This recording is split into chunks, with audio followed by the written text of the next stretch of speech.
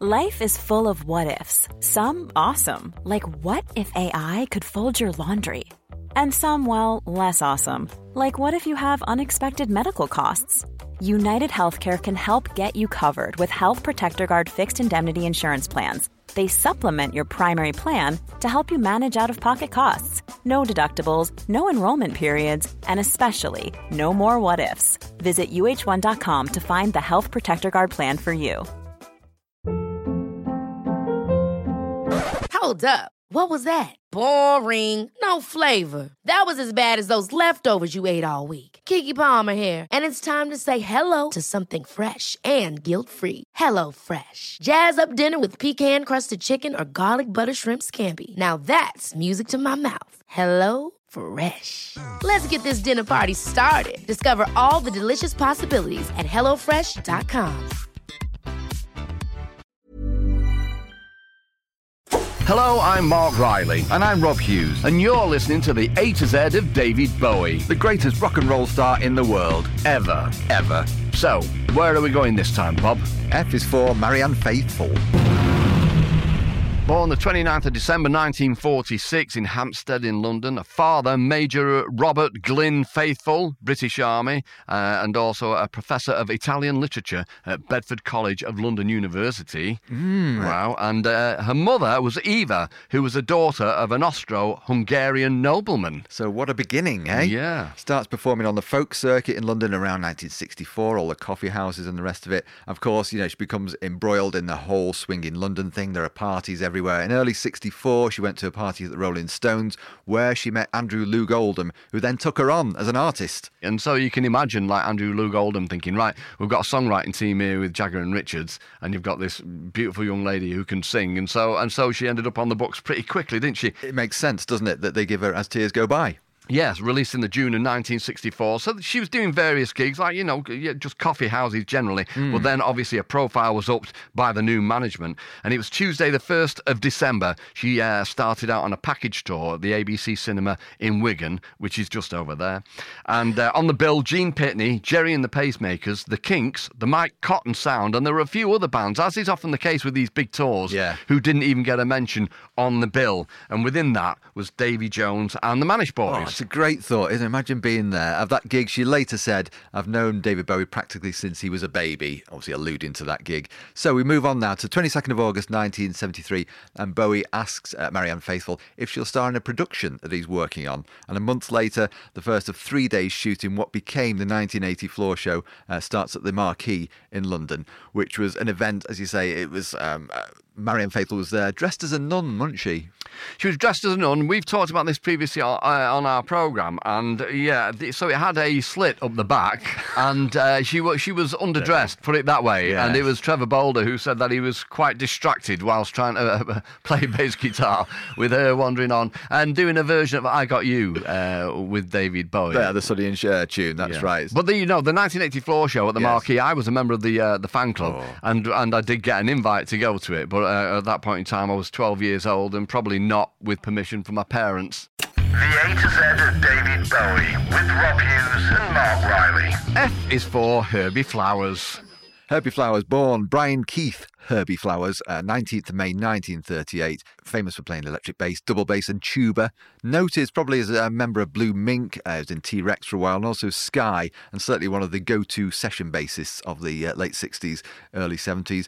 Born in Isleworth, Middlesex, began his musical training in 1956 when he was conscripted into the Royal Air Force, first of all deciding to be a bandsman playing tuba. Yeah, now this stood him in good stead, actually, unlikely as it might seem. I mean, Trevor Bolder learnt to play trumpet, didn't he, at an early age, and plays it on kooks. Well, the tuba crops up. I don't know if he ever played it for Bowie, but he definitely played it for Lou Reed on Transformer. Well, for Bowie and Mick Ronson on Transformer, in Goodnight Ladies and Makeup. I mean, Goodnight Ladies is pretty much all tuba. It is. You don't often get the chance to say that. Don't think I've ever heard you say all tuba before, but well done for doing it. There you go. He then took up the double bass as a second instrument in order to secure his junior technician stripe, later moving on to electric bass. After finishing his time in the military, he passed through lineups of various Dixieland jazz bands in the early 60s, and then his big thing was modern jazz. Yeah, 1965, he was engaged as a bandsman on the Ocean Liner, the Queen Elizabeth. So, yeah, he got to New York, he was in a nightclub, and he heard somebody playing a Fender jazz bass, and that was it. He fell in love with that instrument. He went round the corner to Manny's. I've been in Manny's, it's a legendary guitar shop, and bought a bass guitar, a Fender Jazz, for $79. Wow, okay, so 1969 now, he's a founder member of Blue Mink. He plays on the song Melting Pot, was a massive hit, number 3 in the UK. Also was a member of CCS and the final lineup of T-Rex, we mentioned before. Skip forward to 79, he'd been in a Song for Europe, he played in there performing Mr. Moonlight, and he becomes a co-founder of the band Sky, who are massively successful in their own right. And we've got to mention, of course, when it comes to songwriting, he is famous for writing Grandad for Clive Dunn. He did. He co-wrote it, didn't he? And he said that it was Ken Pickett, a friend of his, who he asked to come round to his house, and he ran the doorway. Ding dong, ding dong. You're lovely. Yeah, so I don't know if anybody who actually came up with the 2 notes for the doorbell wants some royalties on that, but you're probably not getting them.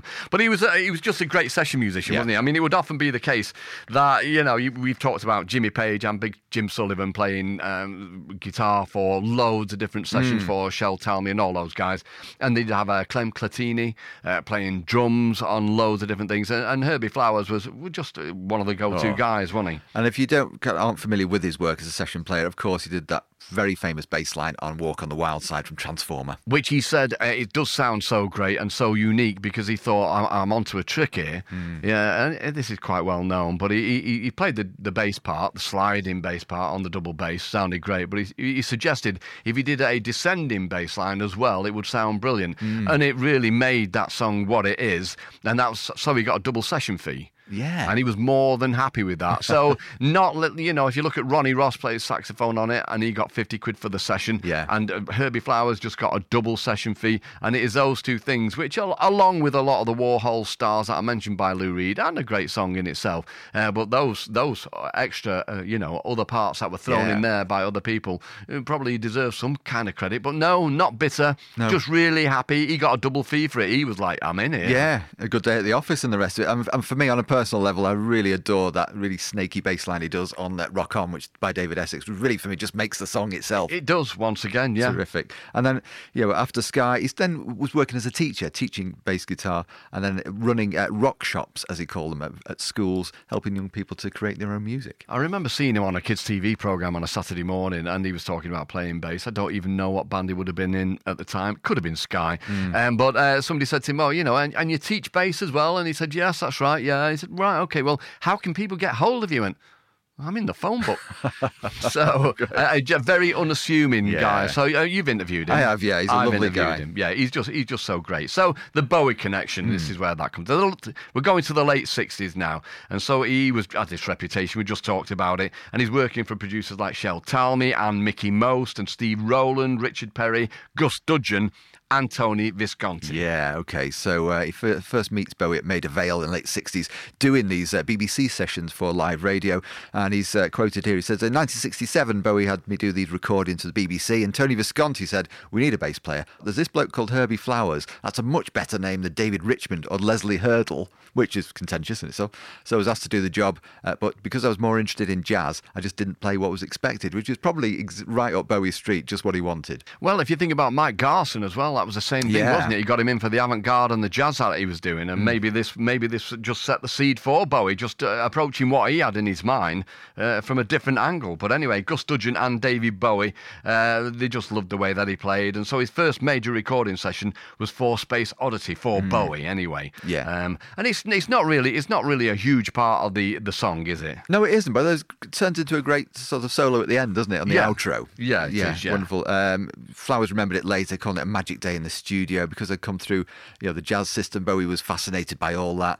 But even what really struck us at the time, he said, is that Bowie knew exactly what he wanted, even at that young age. He had the idea in his whole vision in his head. Yeah. So later, 1969, Bowie and George Underwood, his schoolhood friend, of course, recorded a single at Trident Studios called "Hole in the Ground" with Herbie Flowers on the bass and Terry Cox on drums. But it came out eventually. Yeah. I've heard it anyway. Put it that way. Okay. So in November 1973, members of Blue Mink, including Flowers and Alan Parker, the guitar player, appeared on "Holy Holy" by Bowie. Tony DeFries wanted Flowers to produce it because of his success with Blue Mia, a chart success. It just makes sense. It stands to reason, doesn't it? He might get us a hit here. And there is a great story that Di Davis told me. He mentioned him about he worked for Main Man, and one of his first jobs, if not his first job, was to go with Bowie from London to Manchester to Granada to meet up with the members of Blue Mink to record some footage for Holy Holy. Wow. And he talked to Bowie all the way there and all the way back, and Bowie did actually unveil in his mind to Di Davis this idea of Ziggy Stardust. So we hope to talk to Di about that at some point. One interesting thing that came out of it, which I'd never heard before, was the fact that it was Tony Wilson, who was a TV presenter in this part of the world, in Manchester, for Granada, and then later went on to form Factory Records, Joy Division, New Order, all that stuff. But he was a researcher on the programme, and he was the person who booked Bowie in. Really? Oh, I didn't know that. Wow, that's amazing. Just as a sort of curio here, there was a single recorded in 1971 by a male escort called Mickey King, who was a friend of Bowie's from the Sombrero Club, which was a gay disco in London. And Mickey King singing Rupert the Riley, with Bowie on backing vocals and sax and Herbie Flowers playing bass on it. Right, OK. And Herbie Flowers also played on something we've mentioned quite a bit before, which was Moon Age Daydream and that stuff for Arnold Corns. Of course. And then we kind of skip forward, don't we, to Bowie and the Diamond Dogs tour of 74, and Herbie Flowers being brought in to play bass on that tour. We've sort of covered this partially, haven't we? We have, really. I mean, in a nutshell, a great musician alongside other great musicians, quite often behind the set, and you wouldn't see them. David live. They turn up to the Tower Theatre in Philadelphia, recognise it's going to be recorded. Herbie Flowers, spokesman, has a fight with Bowie. They get more money. The record comes out. That's a crazy, but it's under D for David Live. It is. And there's worth mentioning a quote here that Flowers said later about David Live. He said, "I can claim to be a genius for setting up the tension before we did that show. Before we went on stage, the feeling of liberation in the band was glorious." A lot of people say, you can hear the fact that the band aren't happy on David Live and they're all disgruntled. And he's saying, you can hear the tension, which makes the record great. And you're not keen on it, and I love it. I know, there you go. It divides opinion. The A to Z of David Bowie with Mark Riley and Rob Hughes.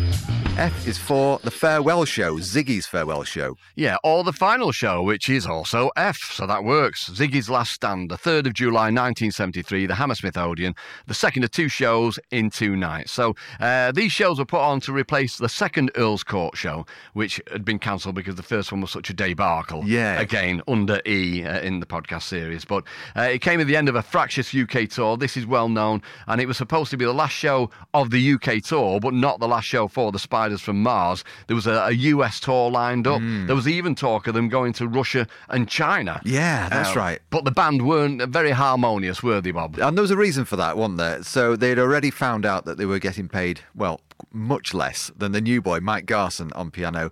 But they were still enjoying the rock and roll lifestyle. They hadn't tired of all that, so it wasn't like they were looking to quit or anything. So they just thought this tour is just going to roll and roll. Yeah, and it was filmed by D.A. Pennebaker, who had worked with Bob Dylan previously. And the star-studded audience, again, been there, Ringo Starr and the Jaggers and Peter Cook and Dudley Moore, blah, blah, blah. So the show itself went off, as far as I'm aware, without any great hitches. Yeah. I mean, the filming wasn't helped by the fact that there was flash photography going on, because I believe there were a load of signs about saying do not engage in flash photography because it'll upset the filming or whatever. Well, and there was, which makes it look even better, really. I mean, it's not a brilliantly filmed piece, is it? No, Let's be honest. But anyway, so the story starts really, the intriguing part, with Hutch. Yeah, so you got Hutch Hutchinson back in Bowie's fold here, playing guitar with him on stage. So he gets an inkling here before anybody else, probably.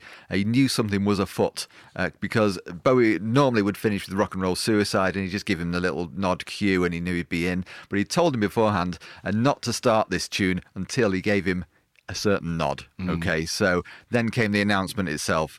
Bowie, this show will stay the longest in our memories, not just because it's the end of the tour, but because it's the last show we'll ever do. And then you hear on the film, you just hear the crowd kind of in dismay, don't you? This sort of great chorus of disappointment. And Woody Woodmansey said that he famously shouted over to Trevor Boulder, "What the did he say?" And then he threw his drumstick at Bowie and missed him.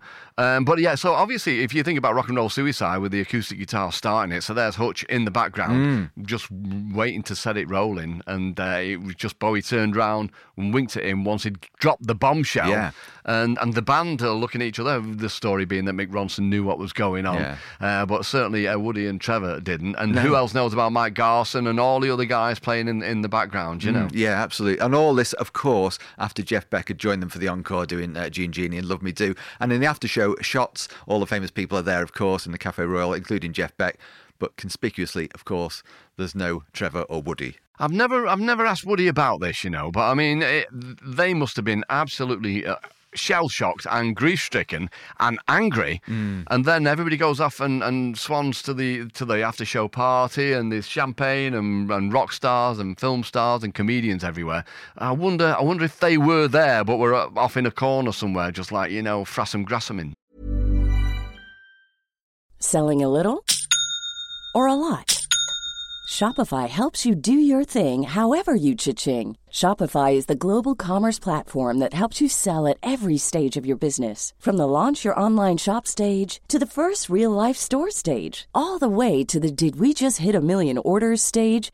Shopify is there to help you grow. Shopify helps you turn browsers into buyers with the internet's best converting checkout. 36% better on average compared to other leading commerce platforms. Because businesses that grow, grow with Shopify. Get a $1 per month trial period at shopify.com/work. Shopify.com/work. I'm Sandra, and I'm just the professional your small business was looking for. But you didn't hire me because you didn't use LinkedIn Jobs. LinkedIn has professionals you can't find anywhere else, including those who aren't actively looking for a new job, but might be open to the perfect role, like me.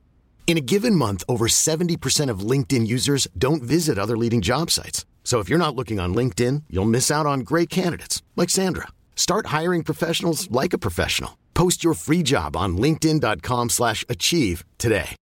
Millions of people have lost weight with personalized plans from Noom. Like Evan, who can't stand salads and still lost 50 pounds. Salads generally for most people are the easy button, right? For me, that wasn't an option. I never really was a salad guy. That's just not who I am. But Noom worked for me. Get your personalized plan today at Noom.com. Real Noom user compensated to provide their story. In 4 weeks, the typical Noom user can expect to lose 1 to 2 pounds per week. Individual results may vary. The A to Z of David Bowie with Rob Hughes and Mark Riley. F is for Owen Frampton. Yeah, Owen Frampton, born Kennington, London, 1919. His dad was a Royal Navy submariner based at Chatham in Kent, and the Frampton family moved from South London to Sheerness to be closer to the naval dockyard. Before the Second World War, Frampton was educated in Beckenham, where he met his future wife, Peggy. Later studied for a degree at Goldsmiths College in New Cross, intending to become a teacher, and his musical kind of interest was starting to take hold already there because he's playing guitar in a college dance band. Okay, so it was after the outbreak of war in 1939 that he joined the army and became a lieutenant in the Royal Artillery. And it was during the war that he saw action as a gunner in North Africa, in Sicily, and Monte Cassino in Italy as well. So, you know, I mean, and he had some pretty traumatic affairs, didn't he? Absolutely. So in 1945, he stays on in Austria, and he was involved in the repatriation of Russian prisoners of war, specifically the White Russians who had kind of fought with Germany. So he was ordered to send them back on train carriages. But he said that it all kind of changed for him when these empty carriages came back, and they would be bloodstained. And he didn't realise at the time, of course, when he was sending them, but he realised later that they would rather commit suicide than go back to suffer what awful fate they knew they were going to suffer back home. So this was such a massive incident in his life, as you can imagine, that he was horrified. He immediately resigned, and he came back to England, probably very traumatised. You would be. God, how would you get through that? So, it's in 1946 then. He came back to England and studied in the evenings at Beckenham Art School whilst teaching design, lithography, printing, photography, ceramics and painting. Is that all? Yeah, talented fella, yeah. Became head of an expanded art department as the school moved from Beckenham to Bromley. So this is where Bowie comes in, of course, isn't it? So Bowie falls under his spell at Bromley Tech. Bowie said, I went to one of the first art-orientated high schools in England where one could take an art course from the age of 12. 3/4 of our class actually did go on to art school. So September 1960 now, the start of the school year at Bromley Tech. Bowie is 13 and he's in class 3A with his good mate George Underwood. under the stewardship of the form master, who is Owen Frampton. So, I mean, it's quite revolutionary what they're doing here, isn't it? I mean, you know, just encouraging kids. And we've mentioned before the fact that Owen Frampton, good on him. He did say that to Peter Frampton, his lad, more of whom, no, you're all right. You get that guitar. You go off and enjoy yourself. Go and play with your mate David Bowie, and you don't worry about academia, which is like most parents' standpoint, really. But coming from a teacher, an academic, absolutely, just a really liberating attitude. Yeah. There is a draft copy of a book that Owen Frampton wrote called Our Way, the autobiography of a teacher of art and design, which was written in the mid-70s. And he says, recalling that time, there was David Jones and his friend George Underwood. David was quite unpredictable, completely misunderstood by most of my teaching colleagues, he says, but in those days cults were unfashionable, and David, by the age of 14, was already a cult figure, which is a great thing, isn't it? That's something else, that, isn't it? And he also said, at this period in my teaching career, I was thoroughly used to very individualistic pupils and was rarely surprised by anything that occurred, even when David varied the colour of his hair or cropped it short or plucked his eyebrows. I accepted his actions as a means of projecting his personality, and of that he had plenty. This is my favourite bit, though, coming up. So all that, okay, so you've got this great liberal arts teacher and the rest of it who, you know, encouraging this, but you've got to draw the line somewhere, haven't you? But, yes. Yeah. So he draws the line. Bowie starts a trend at school for wearing tapered trousers. Frampton, the story goes, stopped the class, gave them all a very big lecture on the dangers of flouting regulation clothing and how they wouldn't be tolerated at school. That just seems completely at odds of what we've just said. So he's plucking his eyebrows and just doing all manner of, like, you know, unusual things, but tapered trousers doesn't sound that outlandish. But anyway, so David Bowie left school with one O-level pass, which was in art. It would be, wouldn't it? Yeah. And then, how lovely, just again, you know, so Owen Frampton gets David Bowie a job. So he's not only educated him, he takes him to the next stage as well as a junior visualiser on Old Bond Street. Yeah, it's just so great, isn't it? But he was worried about how well he was going to make a living. So he leaves school with 1 O-level. He's great at art, of course, but what's he going to do with himself? And he says later, I did experience a sense of relief when I found employment for both him and George Underwood in advertising studios. At the time, I thought that probably would be the last I would ever hear of either of them. He passed away in 2005 as well, didn't he? Sounds like a great bloke. The A to Z of David Bowie with Mark Riley and Rob Hughes. F is for Peter Frampton. So at the same time as Owen Frampton joined the staff at Bromley Tech, his lad, Peter, who was 3 years younger than David Bowie, started there, okay? Peter Kenneth Frampton, he was born in Bromley, Kent. He first became interested in music when he was 7 years old. He discovered his grandmother's banjolele in the attic, leave it, and he taught himself to play it. And he later went on to teach himself how to play guitar and piano. So obviously it's in his bones. Yeah, absolutely. He's doing all this before the age of 8. All the bands he loves, Cliff Richard and Shadows, Buddy Holly, Eddie Crocker and all that kind of stuff. He really gets into Django Reinhardt, though, introduced to him by his dad, Owen. Right, okay. And by the age of 12, he's playing in a band called the Little Ravens. Now, they're named after the Bromley Tech emblem, which had been designed by his dad. So he's keeping it in the family here. Yeah, bit of class. And so both Peter Frampton and Bowie, as mentioned before, got to know each other around about this time when Frampton started at the same school. The Little Ravens played on the same bill at school as Bowie's band, George and the Dragons. That's not a great band name, is it? Let's face it. I don't know. But Frampton and Bowie would sing and play guitar together on the stairs of the art department, apparently, just, you know, chilling out and getting to know how to, getting to learn the craft, if you like. Yeah. George Underwood would be there too, doing songs by the Everleys and Buddy Holly.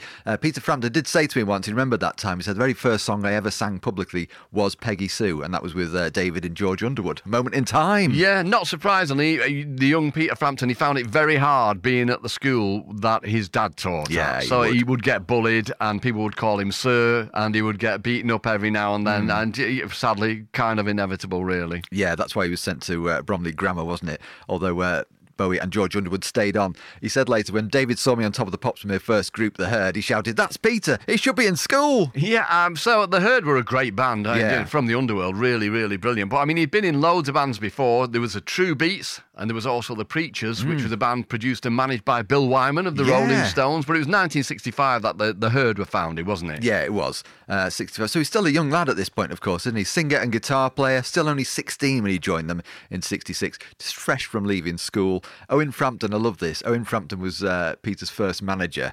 And Frampton says here, he said, when the herd asked me to join, he said, my dad said, if Peter worked at the post office, he'd get 15 quid a week.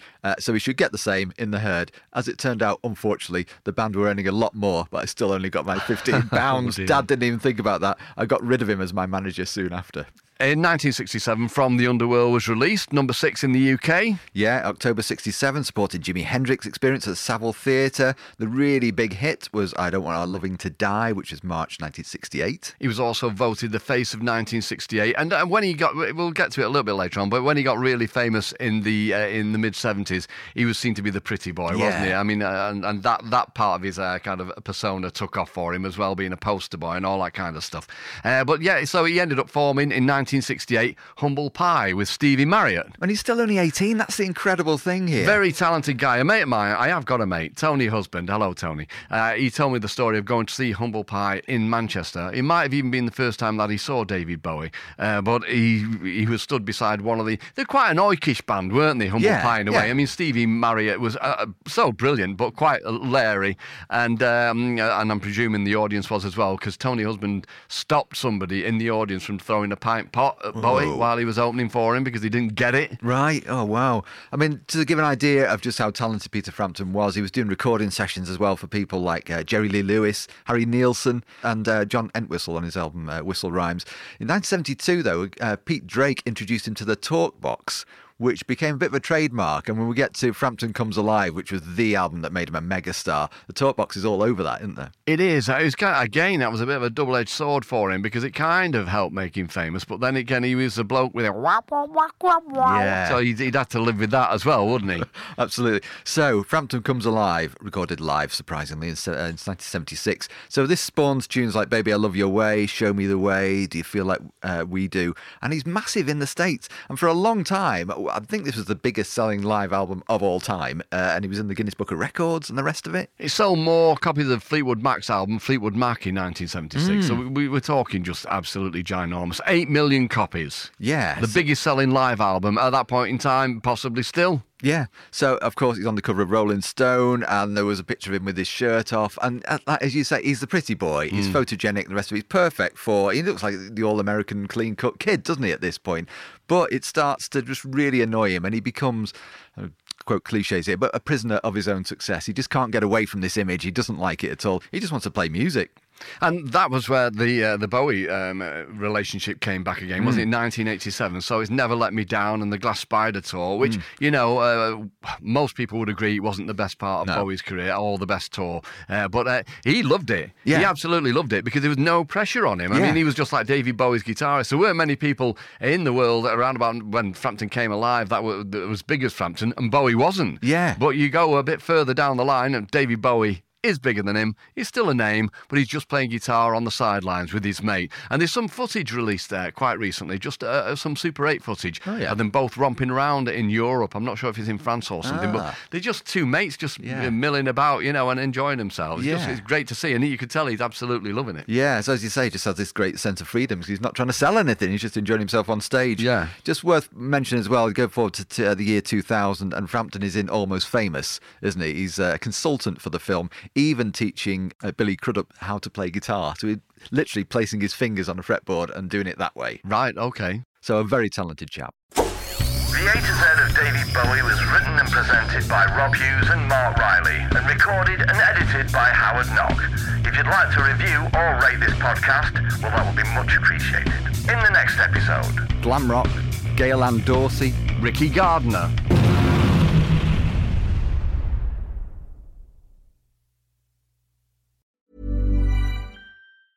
Ever catch yourself eating the same flavorless dinner 3 days in a row?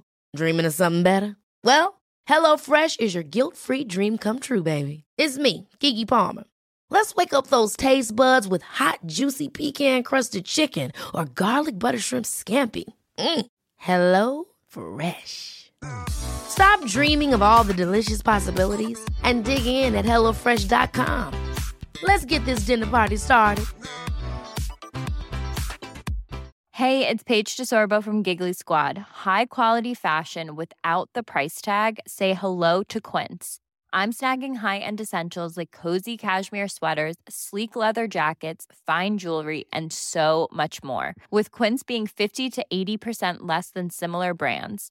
And they partner with factories that prioritize safe, ethical, and responsible manufacturing. I love that. Luxury quality within reach. Go to quince.com/style to get free shipping and 365-day returns on your next order. Quince.com/style.